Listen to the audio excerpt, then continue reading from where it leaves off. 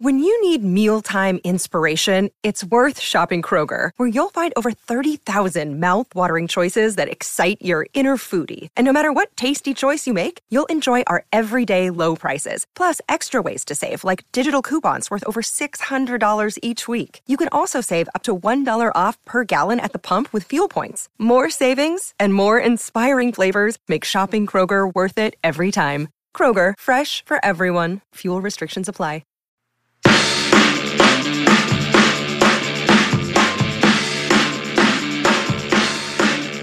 Hello everybody and welcome to episode 67 of the DNVR Nuggets' Serbian Corner. My name is Miroslav Čuk and thank God podcasting is something you do sitting down because I just finished playing 5-on-5 basketball 90 minutes ago and my feet, ankles, knees and hips are killing me. Today we're going to talk about the Nuggets' first two preseason games versus the Suns and versus the Bulls, but are also going to look at our crystal balls and strongly overreact to individual games and rotations we have seen in these two preparation and experimentation games. To help me go nuts with all that, I've called some elite guests, as always. First, a guy behind the camera, working on ones and twos, doing actual work while the stars of the show are having fun and making up words like smuggets and PJ Composure. He is an art photographer, a skier, a really good singer, a mustache owner before it was cool. You can find his first Nuggets vlog on the DNVR Sports YouTube channel, and that would be the one you are currently watching. It's Kale, Kali gospodar vremena Sorbo. What's up, Kale? What up, Miroslav? Good to see you. Yeah, well, Kale, I wanted to bring some shine on you because you're a very popular face among the Nuggets fans, but these guys are just not letting you have your fair 10 minutes of fame. So this is why I'm trying to correct this. Tell me, how did you get into the DNVR at the first place? So I've been around since we became DNVR. So we were a company called BSN Denver before that, and I was with BSN Denver briefly, just for a couple months. That's a really interesting story, though. I was out of college, just freelancing, just out of college. I graduated and was freelancing, just trying to make money with absolutely any way I could with my camera. So I was taking headshots, senior pictures, a bunch of doing some small government work for video type stuff, and just like looking for a job. And then ended up going to this. I was a diehard listener of at the time what was called the BSN Broncos podcast with RK and Zach. And they ended up throwing this little golf tournament thing, putting it together called the BSN Open. And I was like, you know what? I'm terrible at golf, but this is a chance to go meet some people at work in the industry I want to work in. Like, let's see if I can make something happen. So I went. Terrible at golf. Again, I played horribly, but I ended up getting paired with RK, and RK and I sort of hit it off pretty early. Ended up just like, things went really easy conversation-wise. And then there was a fantasy draft later that night and a watch party at Blake Street Tavern because we were all in a fantasy league together through the podcast. And Andre Simone, our GM now, was there as well. And he was sort of running the internship program at the time for BSN Denver. And we ended up like really hitting it off. And I was doing some video stuff, some writing stuff. I'd covered both football and basketball in college. And so it was, we just like ended up making it work. And by the end of the night, he had offered me an internship. I mean, he had offered me an interview for an internship. My interview ended up being just like hey, let's throw some ideas around and get you started type thing. And the rest is kind of history. It became pretty evident pretty early at my time at BSN that my digital media skills were what was going to be of most use to the company. So I started making some video content with Ali Monroy, and the rest is history. Here I am. Shortly after that, I started producing the post-game shows for the Nuggets before it was even called the DNBA show. And we're just about 4 years and a month past that, so I've been with the fellas the whole time. By the way, BSN Like that's the best name ever, Brandon Spano Network. Oh yeah, Beautiful, it was beautiful. that was a people would ask us what BSN stood for, and we would not answer. That's how that went. So years have been passing by, and DNVR grew and grew, and it was doing bigger and bigger things. And describe me how it looked like when Adam told you that you're traveling to Serbia. Was it like, hey guys, I need you to do something. You're traveling with me to Serbia, or was it like, are you interested maybe in going into Serbia So with so me? we talked a lot about it for a long time, and we actually didn't think the trip was going to happen. So it was like we'd all sort of prepared for the trip not happening, even though we had been talking about it for months. And then Adam called me. It was like a random day off. I was in the middle of the mountains, and he goes, "Do you have your passport? Is your passport updated?" And I was like, "Yeah, we're good. Like it expires in like 2 years. I think we're fine." And he goes, "Are you free these dates?" And I said, "Yes, I think." And he goes, "Okay, we're going to Serbia." And then we had a meeting that next week, and Adam just sort of laid out his vision for the trip. So it was a lot of like, "Hey, Kale, you're going to be photo journaling the whole thing. We're going to be doing live shows there. We're going to shoot a documentary that you might have to shoot some B-roll for," and just sort of laid out what everybody's job was going to be at while we were in Serbia. And it was just it happened really quick. This was like a month before we got on a plane.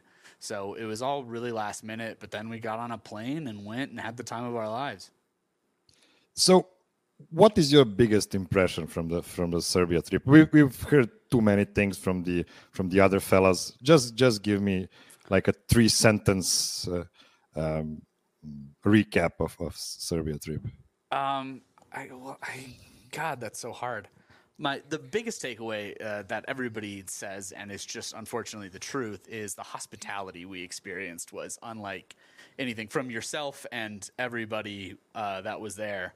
It was really like the most hospitable place I've ever been. Everybody, was you wouldn't let you pay for anything, and the food was on the house, and anytime you entered someone's home, it was drinks and rakia and food, and let me see what I can do for you. And just every place we went was like that for the entire 8 days. It was really, really kind of remarkable. I've never experienced hospitality like that, even in some very hospitable cultures. Like I went to college in Iowa, which is the Midwest, known as a very, very, very hospitable place. And that was my biggest takeaway. And then it's just, I made lifelong friends. Getting to spend the week hanging out with you and that type of thing and learning about basketball culture outside of the United States was really kind of special. Getting to go to the Federation of Basketball in Serbia and just really experiencing the culture of basketball from a foreign perspective outside of this AAU basketball culture that sort of we grow up with here was really special and unique. And then obviously we turned that into making a documentary, and so we got really into the weeds of it. But experiencing that culture was really special. I really appreciate you're talking about the hospitality in Serbia, because I know you're a guy that traveled a lot. You've been to many places, especially in Europe. So that really means a lot to me. Tell me just one more thing before we bring the other guys in. So we've seen your first vlog on the DNVR YouTube channel. How did this happen, and is this something you plan on doing in the future? Yeah, hopefully I get to make more of them. I kind of did it without permission, to be honest.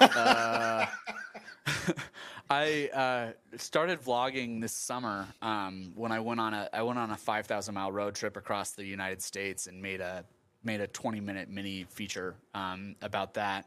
And so I've just been getting more and more into video production, and I've been looking for more and more opportunities here at DNVR. And I sort of had some free time that first morning that we were there, so I took a couple hours, edited a day one vlog together, and sent it to the guys. And I was like, "Hey, is this anything we'd have any interest from this trip? No worries if not. I'm just trying to work on this type of thing." And Adam gave me a lot of notes, and we decided to do one for the whole trip instead of one for every day. But then the rest of the trip, I just kept filming, and I tried to make it a little bit different than what RG does, a little bit different than what anything has been seen here, kind of a mix of what we were doing, plus the pressers, plus practice, so that you really felt like you were just right alongside us for that entire week. And I was really happy with the way it turned out, and the reception has been amazing. So I appreciate everybody that's watched. By the way, before everybody asks, you are not living in the DNVR headquarters. It's just that your internet in your house is dead for a second, so this is why you're calling up from the studio. Okay, time for our second guest. He is the returning offender, my fellow knower of useless information. He is having the time of his life on Twitter this summer, and more specifically watching Lakers fans meltdown in the past couple of weeks. It's Steven Reinert. What's new, Steve? Oh, not much new, just getting ready for the new season. Watching all the preseason I can. Went to the open practice this morning. And yeah. So how was practice? Does it differ a lot comparing to the live games? Is it the similar kind of intensity on the court? I mean, no, it's a lot more lighthearted for sure. Obviously it's an open practice, so that may have been more the goal, really, make it fun for fans type thing. But no, it's cool. You got to see a lot of the younger guys show their skill sets in a way you don't get to see in the preseason games because they get a lot more run in this. So you've seen two buddy cup teams of coaches, Nikola Jokic and Aaron Gordon on one side, and then Jamal Murray and KCP on the other side. So, which coaching crew did impress you more? I mean, obviously, it's going to be Jokic. He's just he just knows basketball way too well to not be a good coach. I'm going to ask you one thing to do on this show. Please explain to all the Lakers fans who are watching this right now that why actually the Nuggets coach Vic Lombardi make fun of their team. Oh man, why did he do it? Yeah, why did the Nuggets coach Vic Lombardi do that? The Nuggets coach Vic Lombardi. Man, yeah, that was like 47 years of pain he was releasing in that one. Okay. It's time for our last guest for today. He is a de facto co-host of this show. He is one of the best narrators of this era of Nuggets basketball. Once a host of a cult podcast called The Dig. My dear friend for years, it's Nick Herzog. Nick. What's up, buddy? So you seem prepared to deliver some flamethrower takes about. Yeah, hold on a second. I'm currently booking a one-way ticket to Serbia after Kale's sales pitch on his trip. So I'll be with you guys in just a minute. Very good. Yeah. You have an extra bedroom for me, I'm hoping. Yeah, it's okay, the good one behind me. So that's there's a couch right there that looks pretty inviting. Yeah. We'll make it good. We'll make it good. We've talked about this for some years now. Okay, so before we get into the games from last week, I just wanted to talk a bit about the ESPN's top 100 list of players, and in particular only about the number 2 guy on the list, Nikola Jokic. So is this the proof of why Perk wasn't among many faces that got fired from ESPN this summer? Like, is only the hot takey kind of clickbaiting farm, is this the only reason ESPN exists today, Cale? Yeah.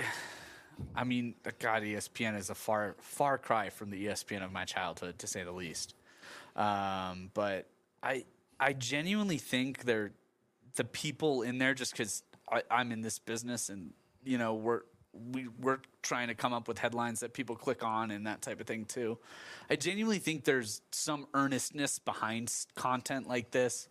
Like, I'm sure they polled the people and Giannis came out on top, and they, definitely embellished that and made a graphic and everything to try and get as much engagement as possible. But I think there is an earnestness that the people that are doing it at least feel that way, probably. The problem is the people they employ clearly don't know what they're talking about, which is the problem with ESPN. Is in general it's turned into it's full of personalities. It's not full of basketball experts.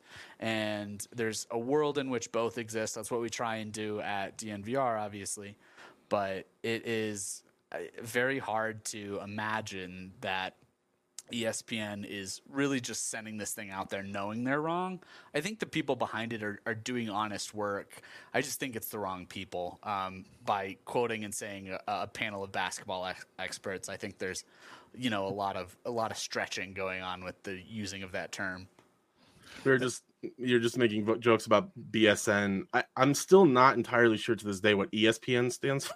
Exactly. Is it Entertainment Sports Network and the SP?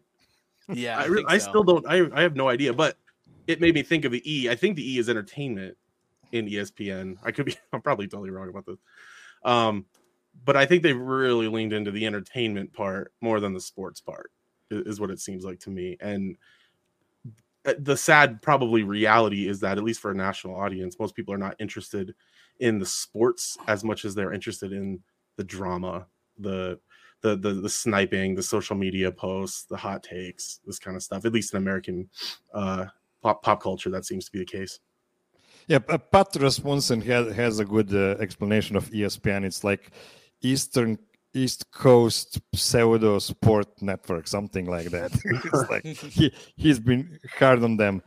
So Nick, tell me, Giannis must have had some really impressive summer this summer, because he overtook that number one spot everybody was giving to Jokic at the end of June last year. Yeah, it's like all of the pundits just hit reset on their on last season or something, just wiped it from their memory or something, and we're like, can we go back to the NBA world that we preferred?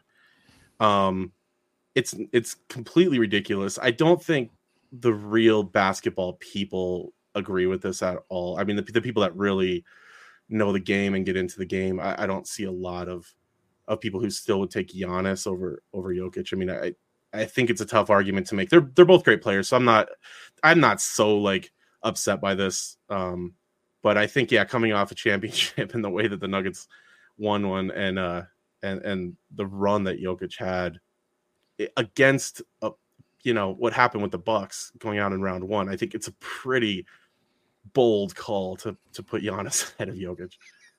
So Steve, tell me, was this list making you mad or happy?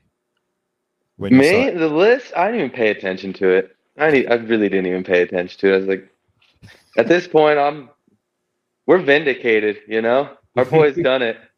Like, so I saw it and I was like, oh, Jokic's number 2. I'm like, whatever. Like, it's, we'll see when the season starts. We'll see how accurate that is. Yeah, like, are we still living rent-free in your heads, guys? Come on, we should all have fun during the summer. Come on, guys. There's no reason for violence. My favorite part about that list is the blurb that they have to publish below it about like why he ranks where he ranks. And Ohm is the guy who ended up writing the blurb for ESPN. And he's a great dude. He was at Nuggets training camp with us, and I got to meet him. And he was just like, but he was basically apologizing for the ranking the entire time. He was just like, well, but. Yeah. So it was pretty funny. It's really, I think it really, they just want they want Giannis to be the bigger star. They want him to be the face of the NBA. I think that's, to me, there's like that. If you're talking about two great players, it's like these other kind of intangible things that I think people gravitate toward. And being in the entertainment business, they're going to gravitate toward the person they find more entertaining, which I think is ridiculous. I think Jokic is maybe the most entertaining player of my lifetime, but I'm not everyone. Yeah, we just need to force them to watch Jokic for a couple more finals runs, so then maybe some of those guys will finally admit how fun that is. Okay, it is time for our first break. Don't go anywhere. These messages are super important.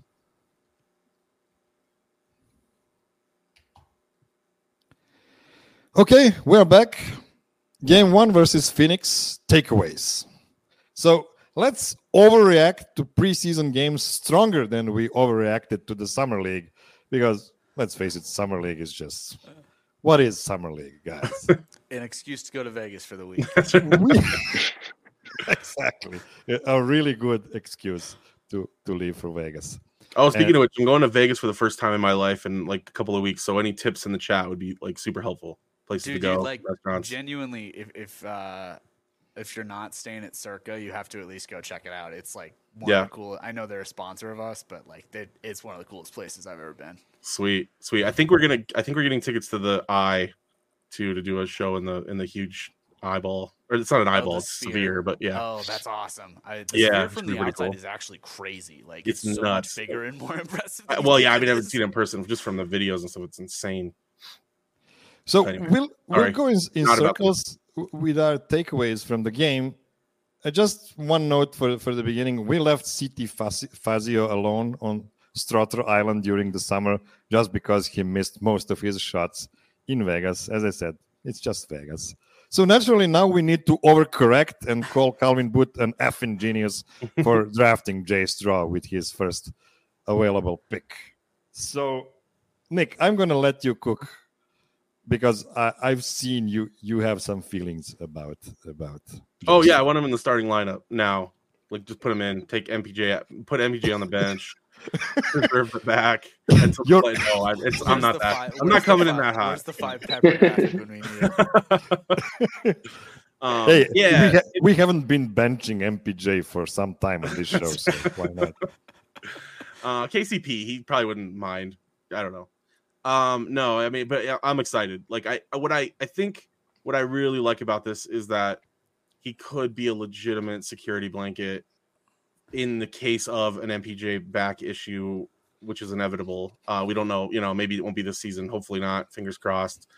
It will be one season, though, or multiple seasons that we're going to lose him for a chunk of time, very likely. So I like that he's there behind him and even to kind of, possibly push him. I mean, I don't think MPJ is the type that's going to like let off the gas or I don't know. I think he wants to be a great player, but he's accepted his role in the system. He talked about that the other day, which I thought was great to hear. But I mean, the more long guys you have that can shoot and rebound and play a little defense and slash. I mean, I just feel like this rookie class right now is really stacked, and they have a lot of depth moving forward if these guys continue to develop. So, Steve, what are your impressions on Jay Straw? I love him. He's great. I mean, obviously, after watching the open practice today, he shined there as well. Like, yeah, he can do a little bit of everything. He can get to the rim. He can obviously shoot it, and that release is lightning quick. It's incredible how fast he gets it off. So yeah, I'm excited for him. We'll see how long it takes for him to crack the rotation. What's his actual height? Is it like in 6'7"? He's 6'7". 6'7". Okay. To be honest, he looks a bit small to me for a 6'7" guy. I don't know. It might be the way he runs, because to me it feels like he has blisters on his feet. So he's like jumping, not to hurt his blisters too much. It is just my first stupid impression of him. But he does look a bit small, but it didn't affect his game at all in these two games. I think it depends on where he plays. If he plays the 2, he's really long, so he's a really long 2. The hard part is there's not going to be a lot of minutes at the 2 with KCP and Christian Brown. So he's probably going to have to play backup 3 if he does end up in that starting lineup where he's a little bit undersized. He's got a plus wingspan, though. That helps on closeouts especially. And he moves his feet really quick. I don't know if he'll ever be an elite defender, but a plus defender in a lineup that has some length, something that can be, at least thought about. We haven't seen it yet because Christian Brown is injured right now or healing an injury.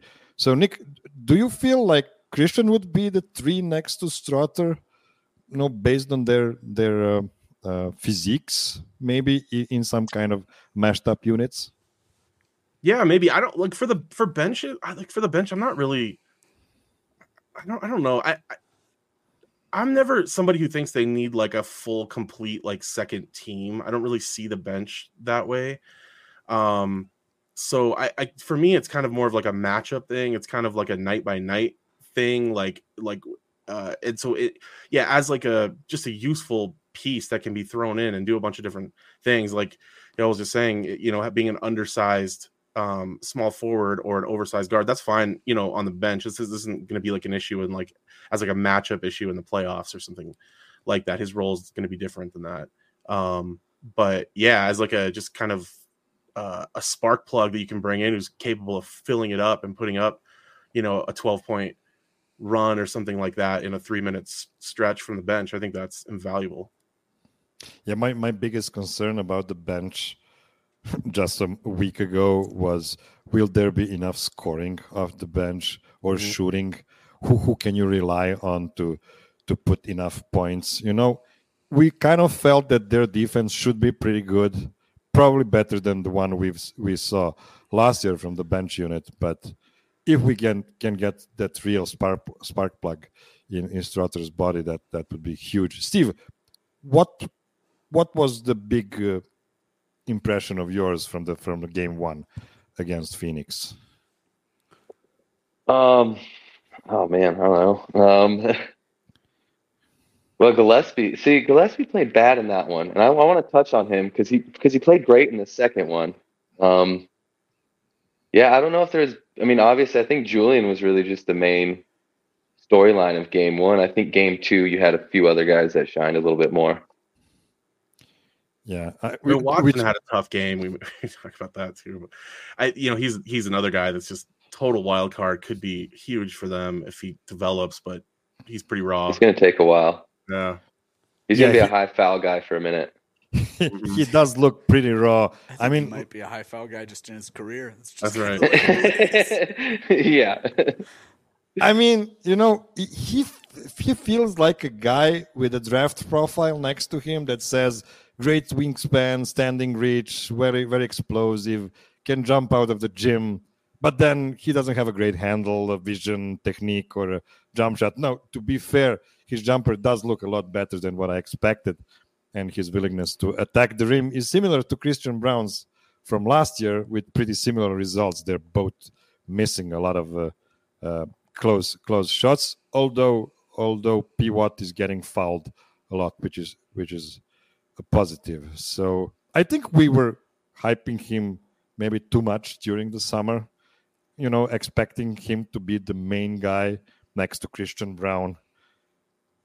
He's just the youngest of them all. Like his ascension would be a great asset for Nuggets in the future, but this might not be, his breakout season. What do you think, Kale? I think P. Watt's going to be a guy that is very up and down this year, and he's going to get pulled early because of it. I think that's just Malone's the type of coach he is. He has a short leash type of thing. But I think P. Watt, how do I put this? He's less of a Drew Holiday type defender where he just erases a guy or, completely takes a position out of the game. And I think he's more of a big play defender. So I think he's going to have some huge blocks. He's going to have some big steals. He's going to use his size, and those plays can be game changing. But I don't think he's the type of guy that locks down a guy on defense. I think he's going to get blown by a lot.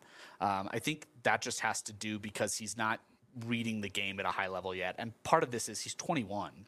He's the youngest guy on the team. He is still learning how to play the game of basketball at a professional level. He was only in college for 1 year. He barely played that year. So there's just not a lot of development that's happened. And I think the only way to have that happen is minutes. And I think he's going to get that opportunity this year just because of how long he is. I think they're going to need his defense, that spark plug, almost the opposite of Julian Strawther's offensive spark plug. I think they're going to need that defensive spark plug from Peyton in a lot of situations to get that big block, to get that big steal off the bench. So I think he's going to get the opportunity. He's going to get some minutes, but I would warn Nuggets Nation to be ready for some growing pains. He's so young, and I think he gets lost on the court a lot. I think he's got a lot of early MPJ where he's out of position on defense a lot, even though he makes some big plays. I would just be weary of thinking he's going to be a ready-made product day one. But 82 games, if he can develop into a guy that gives you, maybe 80% of what Bruce Brown gave you, but at a different position last year, I think you're in a solid place come playoffs, because really you only need 7 guys. And the bench, the formality of having 5 guys that fit together isn't as important, and you need just guys out there that can make plays alongside the starters. And I think he's perfectly suited for that role. I just think we're gonna, have to live through some growing pains before he gets there. I really like that. Yeah. Sorry. Oh, I was gonna say, I really like the setup right now that they have, because they can play Justin Holiday and Reggie Jackson for a while to start the season, and let these guys just sort of get up to speed, let them, continue to develop, get a few minutes here and there in trash time or something like that.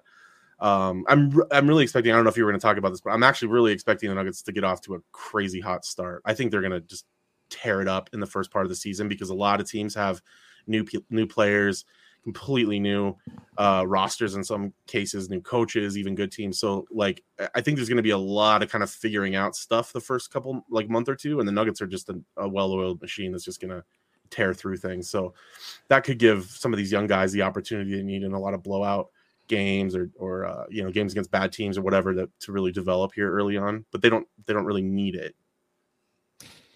Yeah, I really like these takes about, we don't really need 10 guys. We've seen that last year when push comes to shove, 7-8 guys, that's all you need. But we're going to speak too much about the bench guys, because they're the interesting ones. We already know that the Nuggets starters are the best starting lineup in the world, not only in the league. So sorry for it's even better than the German national team starting lineup. You have to believe me on this, because I've watched a lot of what World Cup. Silly offseason Twitter debate. Good grief. So pure boredom. We've had a great comment from Dan Lynch saying that the best part of game one was Zeke punishing Ball. And I would take this a step further than that, because my favorite moment of the game was Jalen Pickett, who stonewalled Ball when he was switched on him near the basket. Like, the defensive player of the year candidate needs to work on playing against a foot shorter guys at the rim, because he could not move past Jalen Pickett. That was beautiful. Just to go back to the starters for a moment, my biggest impression from this game is the fact that Aaron Gordon is a beast. Dude. Like, all of his 7 rebounds looked like he was a drunk uncle playing against his nephews, so he used too much physicality against everybody.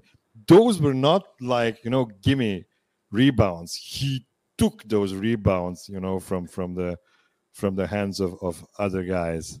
Steve, how impressed are you with the physique of Aaron Gordon to start the season? Oh man, Aaron Gordon's incredible. He might be he's probably my 3rd favorite Nugget all time at this point, behind Jamal and Jokic.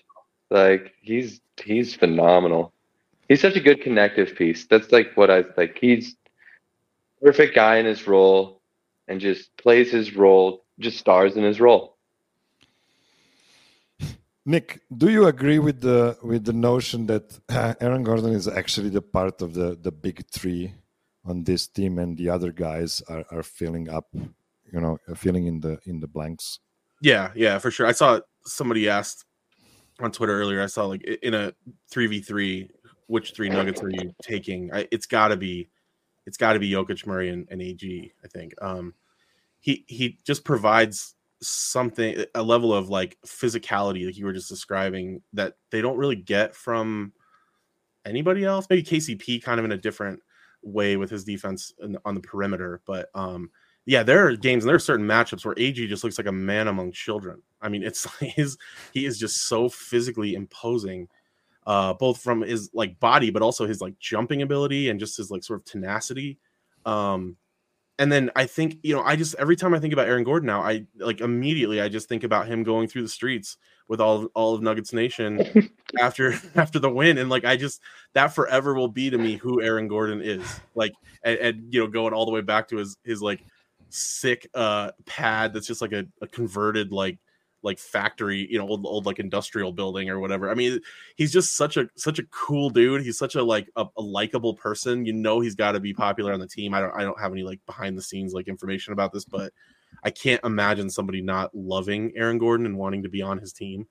And that energy and that that physicality and energy combination that he provides it's way more important than any scoring he does or even any kind of stats that he puts up, I think. Yeah, Kel, the way Aaron Gordon fits with Michael Porter and Nikola Jokic in that front court, that huge front court, is something that should not be understated, because I'm coming back to the ESPN stupid list, because one of the notions is Jokic and Giannis are both great offensively, there are not levels between them. But on the other side, Giannis is so much better than Jokic on defense. Guys, defense is played by 5 guys on the court. You cannot have defense with one guy. I'm so excited about Giannis playing behind Dame Lillard and our guy Malik Beasley. That's going to be awesome. That's going to be awesome to watch. What do you think, Ale, about the comparison between the two? Just Aaron Gordon. Where do I want to start? What has really stood out to me is actually just how hard he's playing. Which someone needs to remind him that it's preseason, because he's been playing so hard. But his playmaking has really stood out to me. This stood out to me at training camp. And then again, in both of these preseason games, he's had these little touch passes that just happen under the rim. And he's done 3 of them now between training camp and that's new. I don't remember seeing those at all last year. And so I think his playmaking is really taking a step up. I think his IQ is just getting better and better and better the more he plays with Jokic. And to your point about the defense, team defense, the Nuggets are so long at every position. They're oversized at every position outside of maybe KCP, but even though he's got a crazy wingspan. So just team defense, I mean, people were wondering if they were able – it really showed in the Heat series, right, just how long the Nuggets are, how much bigger they were than the Heat. They're plus-sized at every position, and that allows them to play team defense that really locks teams down. I mean, the Miami Heat only had 105 offensive rating during the finals, which would have been – I mean, yeah, they went cold from 3 as well, but that would have been – bottom third of the league during the regular season. So it was really impressive what they were able to do team defense-wise. Going back to the ranking thing that Miroslav said, I think it's really interesting when you look at the big 4 for Milwaukee with Giannis, Dame, Middleton, and Brook Lopez. They all rank above where the Nuggets' big 4 are. And I think it's going to be really interesting to see how that plays out and if we luckily, hopefully get that in the finals, because I really hope the whole world gets to see what I got to saw in Serbia, which was Jokic versus Giannis in a high stakes game. It was the literally craziest thing I've ever seen. But I hope the whole world gets to see that. And to your defense point, they're going to struggle on the perimeter. They're going to be able to form a wall with Giannis and Brook Lopez there. But Malik Beasley and Dame Lillard are 2 of the worst defenders in the league. They're going to struggle on the perimeter, especially with a team that has guards that can shoot above 40% like the Nuggets have. So I'm throwing a lot of points out there, but I love AG. I think his defense is the anchor of the unit. I agree with Nick that he's the third. I mean, you can go back and watch the play that won the Nuggets a championship, a video we dropped on our last week, and it pretty much the Nuggets' entire offense runs around this action that involves Jamal Murray, Aaron Gordon, and Nikola Jokic. And it's almost everything stems from there. And Mike is really just used as a spacer. Now, is he as elite of a spacer as you can get and a plus on defense now, all those things? But the heart and soul of that offense runs through those 3 guys.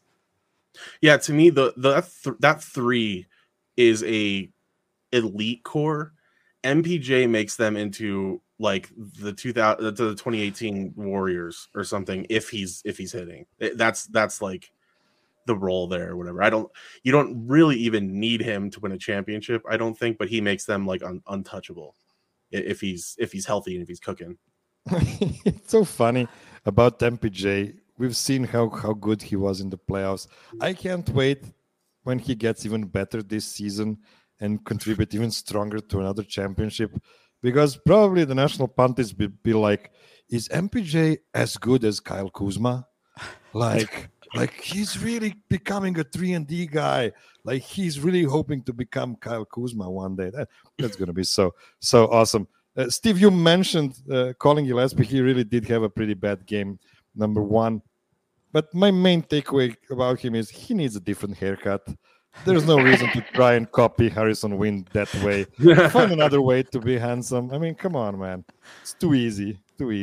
But on a serious note, I want KCP to become a modern era Robert Horry. Like, I hope he wins 7 championships. Just let it be 6 with the good guys. He just hits those daggers every time the other team thinks they're back in the game. It's so wonderful. I feel like he didn't miss a single shot in these 2 games. Am I wrong, Nick? No, yeah, he looks ready. He's ready for the season for sure.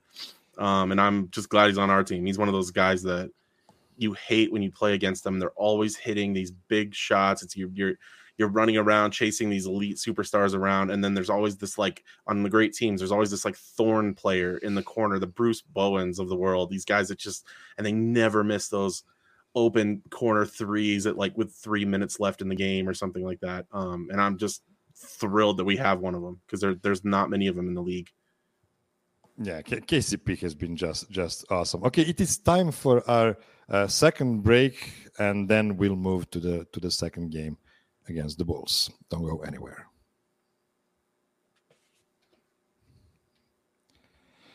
Okay, we're back. But before we go to the Bulls game, I just wanted to ask you guys about one thing I've noticed, and that is that the starters are kind of trying to use Jokic on the block more than before. Like, everybody's feeding him. It's not only Jamal, it's KCP, it's Aaron Gordon, it's crazy. Am I crazy to think that Nikola might average 30 points this season, Steve?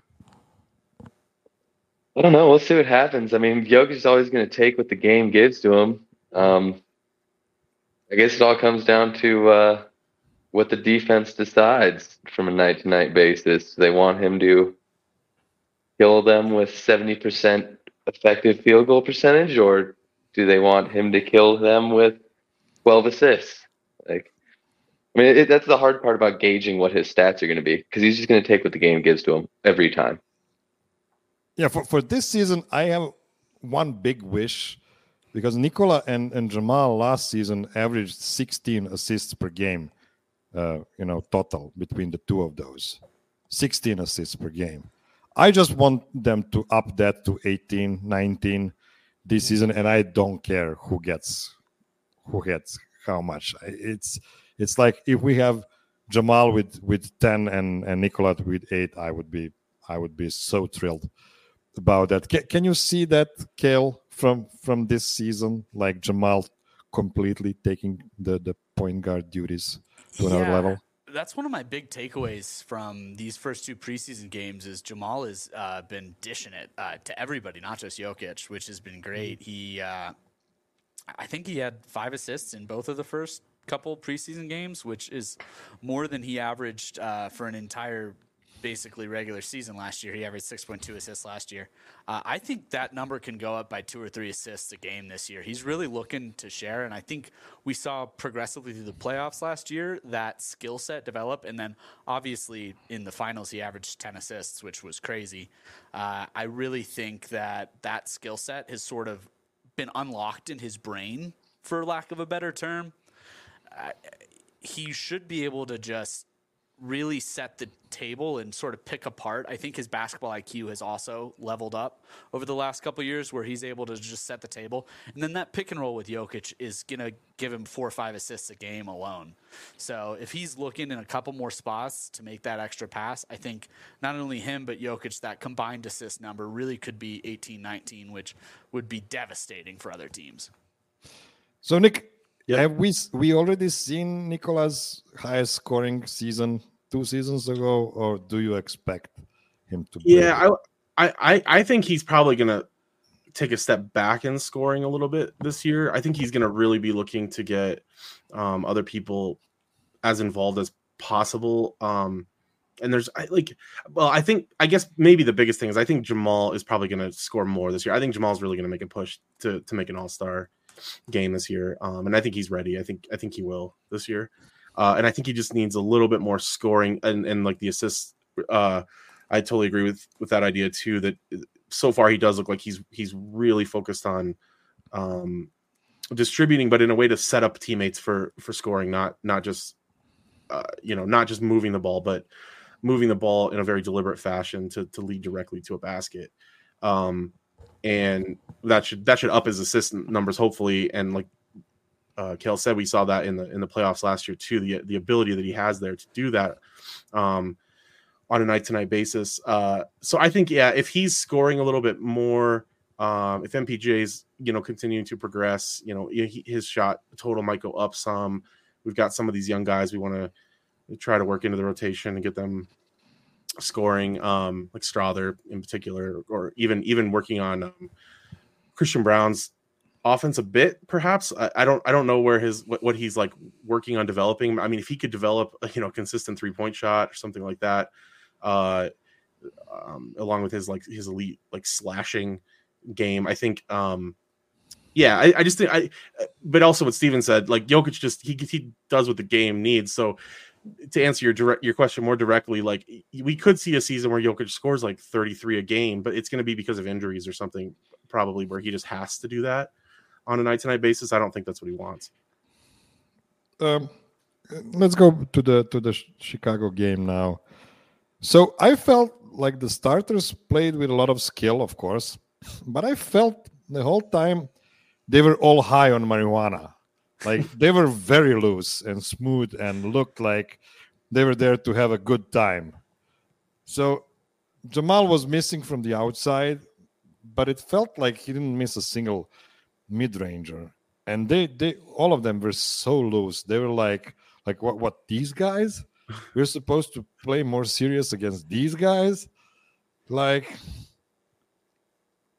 I get it that the bench, some of the versions of the bench we've seen in this game lost the game. Some other versions of them almost won it.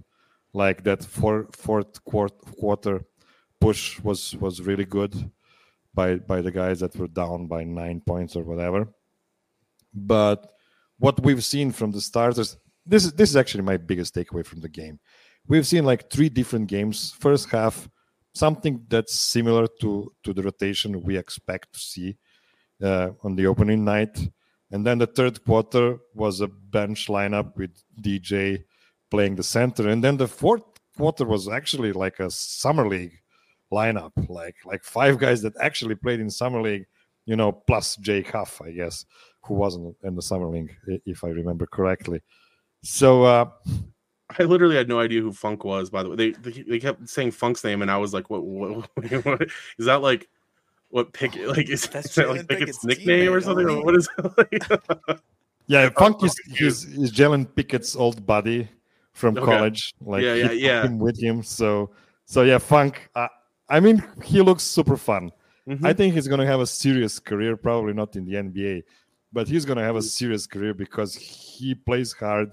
He runs like a maniac. So I really hope good things. He's a dope name. Are going to happen to him. One thing, I know I'm taking too much time at this moment, but I was listening to the Losers Long, before I watched the game itself, and I was expecting a horrific game by Jay Huff.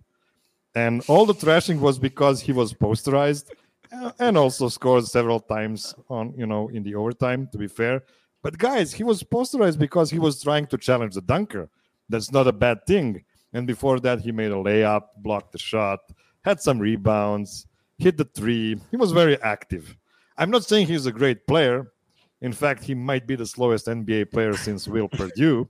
But he was on the court when the third stringers erased those whatever points they were behind. So some justice to J Huff. Come on, guys. He's not that. I mean, he's gonna be a really good player on the Gold this season, for sure. So, any other impressions from the second game, like calling What do you guys think about? Nagy? Yeah, Najee was what I was going to bring up. I'm having a hard time even having a strong opinion about him one way or the other, or like, I don't know. He's just one of those players like I can't get a read on. I can't tell, like, is he progressing? Is he good? Is he terrible? I don't like Trey Lyles was kind of always like that for me. I got to a point where I just thought he was terrible, but like that first year or something, it was like, is he good? Is he not? I don't know what this is. I don't know. I'm just confused. I'm just gonna say it. Zeke Nagy should be less soft in his fourth NBA season. I mean, I know he has missed a lot of games due to injuries and then trying to get back into the rotation, but him not playing harder might be the main reason Moch takes so much time to give him another chance every season. Kale, how did Zeke look to you? In game 2, Zeke struggled quite a bit. I haven't loved what I've seen from Zeke this summer, I have to be honest. I thought he had a really strong game in game 1, but I'm hearing weird things about his shot again. So, we talked to one of the Nuggets shooting coaches, and they always say that you should cut what you shoot in open, 3-point shooting drill, cut that in half, and that's what you'll shoot in a game. And he's around 75 out of 100 right now, so that doesn't quite make 40%, which is what you would be hoping for from someone who's a floor spacer. I like how switchable he is on defense, but I think he gets lost and posterized too much against guys that are a little bit bigger than him. I'm kind of worried about that backup big spot, just in general. I think Zeke's a little soft for someone who's going to be playing the 5. And I don't have anything great to say about everything I've seen other than he had a good game, that first game in game 1. I thought it was borderline disastrous in game 2. They're going to be able to play matchups, and when teams are playing small, they'll probably throw Zeke in there, and when teams are playing big, they'll probably throw DJ in there. But does that allow Zeke to develop and get any rhythm? DJ, I'm not worried about so much because he's played so much throughout his career. But with a guy that's still in the development phase, I just kind of worry about taking him in and out of rhythm, especially when he's kind of still working on his shot. I don't know. I find it hard to believe that Zeke's in the playoff rotation come playoffs, and honestly, I don't really see him on this team past trade deadline. Yeah, that's a very fair assessment. My last impression from this game is Hunter Tyson, who played 30 minutes again, like the biggest minutes of all of the players. And that's notable. I think it should be taken into consideration when we try and predict the 5 guys off the bench on the rig night versus the Lakers. Also, that inbound pass to Braxton Key for the overtime, that was sick. Larry Bird-esque, maybe you're saying. Steve, did you welcome that shot, or were you like, oh man, this game should be over by now? Well, no, I was happy for it. I'm free basketball, man. I don't care. I just had 2.5 months of no basketball. I want basketball. Jokic was so happy off the bench.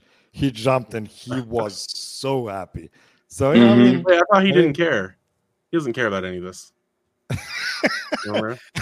I mean, let's be fair. If the game was over, he would just go back to his hotel room and play Pokemon for the rest of the night. So this is the way he could have hang with the buddies for 15 minutes more or something like that. So yeah, that was a really, that might be the best shot of the entire preseason.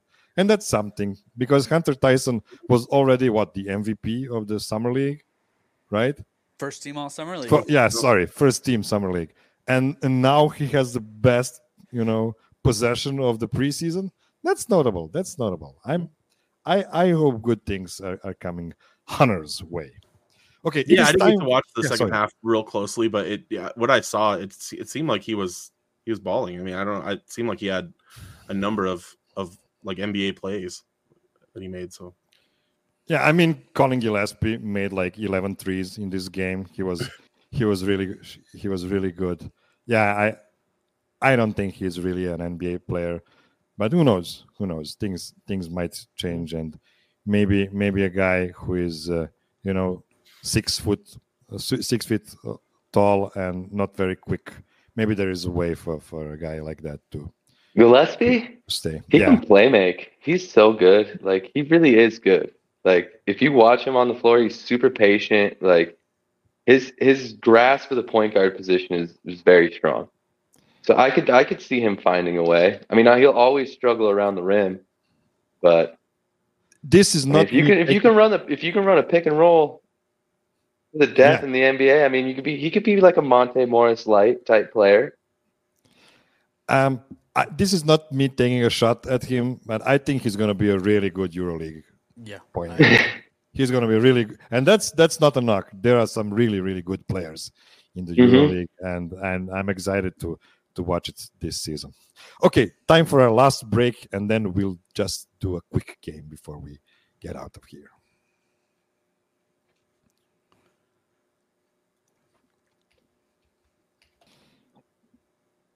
Okay, so the game we're going to play just for a couple of minutes, because I just cannot keep myself off games this season, I guess. The name of the game is Who's Wearing the Clothes? So I now know this sounds bizarre, so let me explain. Jerry Seinfeld famously said 30 years ago that sports fans don't cheer for human beings, they cheer for the clothes they're wearing.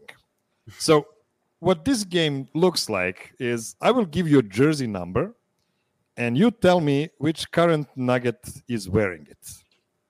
So no Googling, please. Yeah, I would suck so bad at this. I've never paid attention to the numbers ever. I know the numbers on the jerseys of the starters, but other than that, I would suck so bad. So let's start with Kale. So who is wearing number 3 this season? 3? It's Justin Holiday, right? That is not correct. Do we have another idea? Let me. The Braxton Key? I don't even know who that is. Yeah. No. Nick, do we have an idea? 3. No. I mean, I could just guess somebody. Reggie Jackson. It's the next Michael Jordan, Julian Strawther. Julian Strawther is number 3. So, Nick, question for you: who is wearing number 4? I'm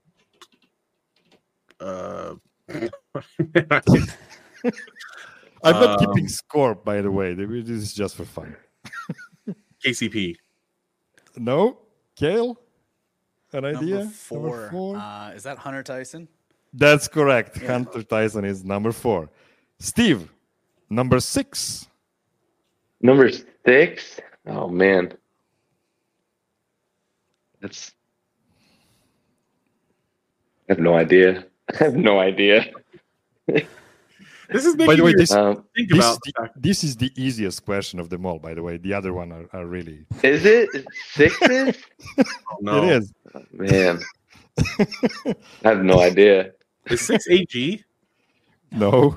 AG wears 50. None of the starters. I'm trying to even think what Jokic's number is, and I have 15. And you have the jersey on you. Yeah, I'm not wearing it currently, but yeah. So number 6 is DJ. DJ is number 6. Okay, number 7. Yeah.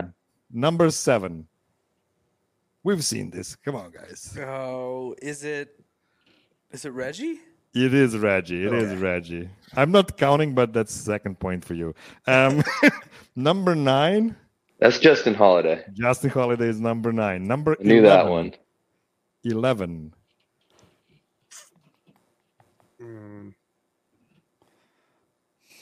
Number 11. That's Monte's old number. Is it Colin? It's Braxton Key. Number 21.